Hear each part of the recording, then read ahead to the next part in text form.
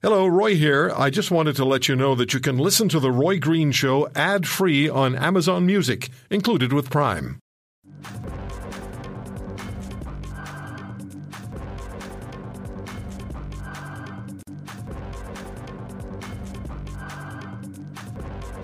So let's get at this issue. I'm going to get back at the issue of food and food security and where we are with the supply chain and how comfortable are we with that we have the food that we require in this country. Last week, Professor Sylvain Charlebois of Dalhousie University spoke of his concerns about food security for Canadians. And this week, the Canadian Federation of Independent Grocers expressed concern that because of rising labor issues and product shortages, Canadian food security may be under threat. Then there's the cross-border trucking mandate is also creating stress. Professor Sylvain Charlebois rejoins us, Director of the Agri-Foods Analytics Laboratory and Professor at Dalhousie University.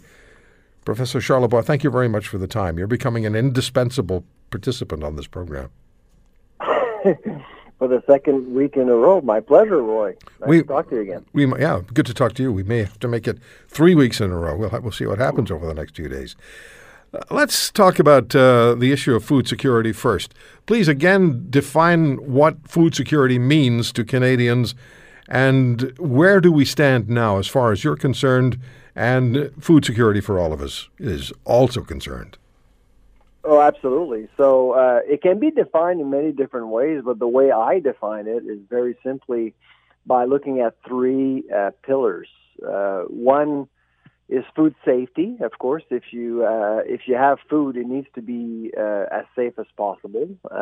And so Canada, I would say, has done very well when it comes to food safety over the years. We've actually compared Canada with many other nations, and Canada's performance is outstanding. The second pillar is food access. So you need to make sure that your populations do have access to some food. So you have to look at the efficiency of distribution, the point of service, where products are sold, etc. You have to think about remotely located regions. Of course, in Canada, we've actually have seen food access challenges, and I'm thinking particularly of the north.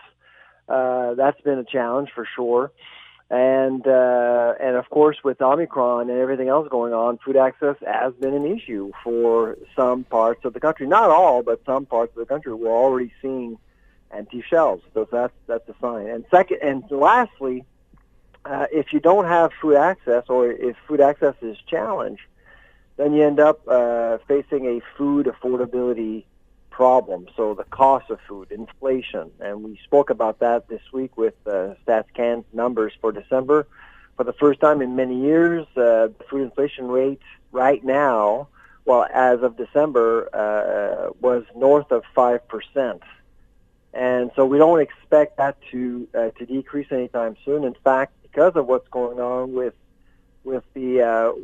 our food system, we actually believe it could reach 7% by the time we're done with 2022 at the very least. So, I mean, that could drive some foods right out of the affordability range for many Canadians, yes?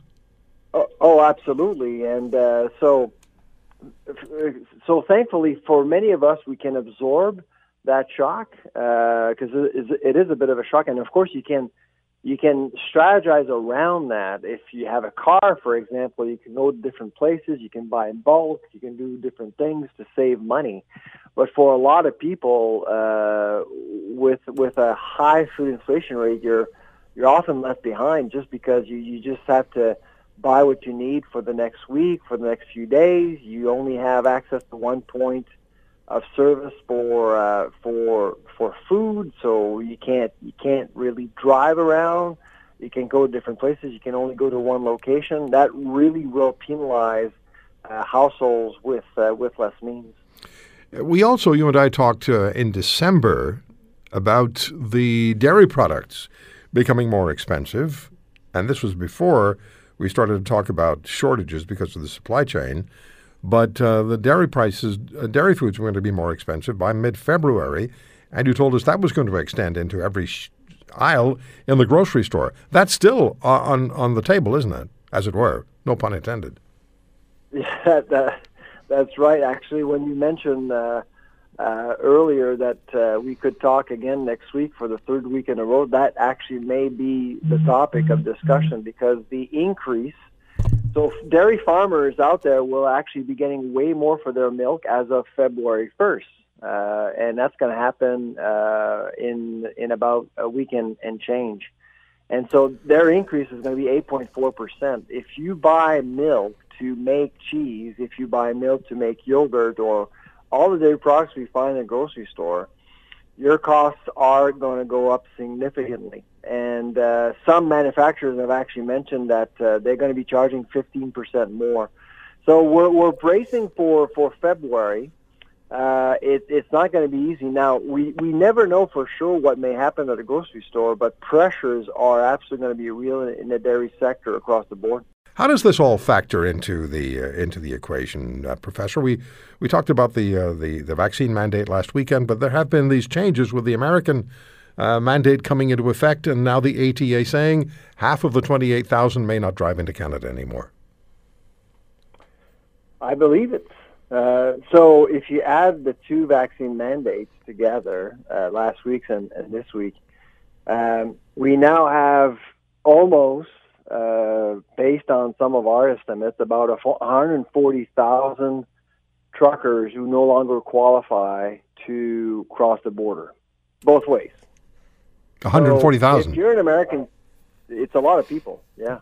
And so if you're an American trucker or trucking company trying to service Canada, to look for someone to go up north in winter weather in the middle of January or February, it has become more difficult. You have fewer options.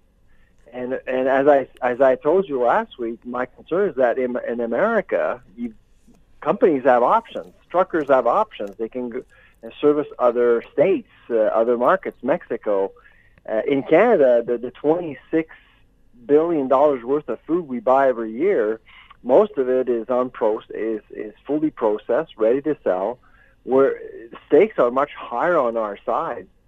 And so what we're hearing right now, to get truckers to service Canada, freight costs have basically doubled in the last 10 days alone.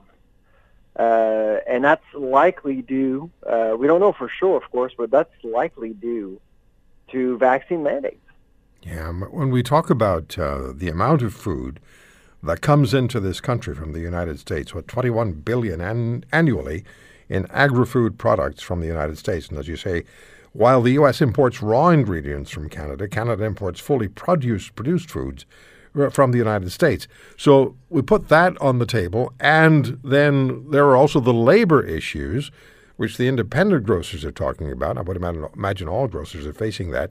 All of these factors come together. It starts to develop, and I don't want to scare people too much, but it starts to become the perfect storm, does it not?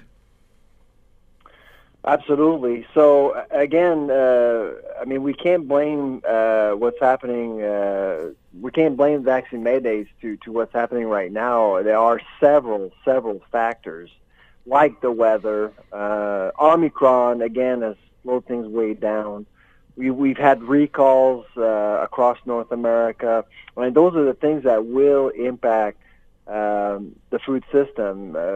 But the policy-induced factors like the vaccine mandate has added fuel to the fire. I mean, it's again, questioning the mandate itself is probably a conversation you may want to have with an expert, which I'm not in vaccines. But the timing of it from a food security perspective was not great. I think we should have waited a little bit to give a chance to the food industry to breathe a little bit and go through the winter and safely exit Omicron's wrath and then implement the mandate when we're ready. Yeah, Bloomberg News had a headline, Trudeau playing a dangerous game with his trucker vaccine mandate, and that was a few weeks ago. It's all part of the bigger picture. Is it possible for us to have any sense because this is going to be important to the people who are planning their budgets, trying to determine, how much can we spend on the essentials, and the essentials including food.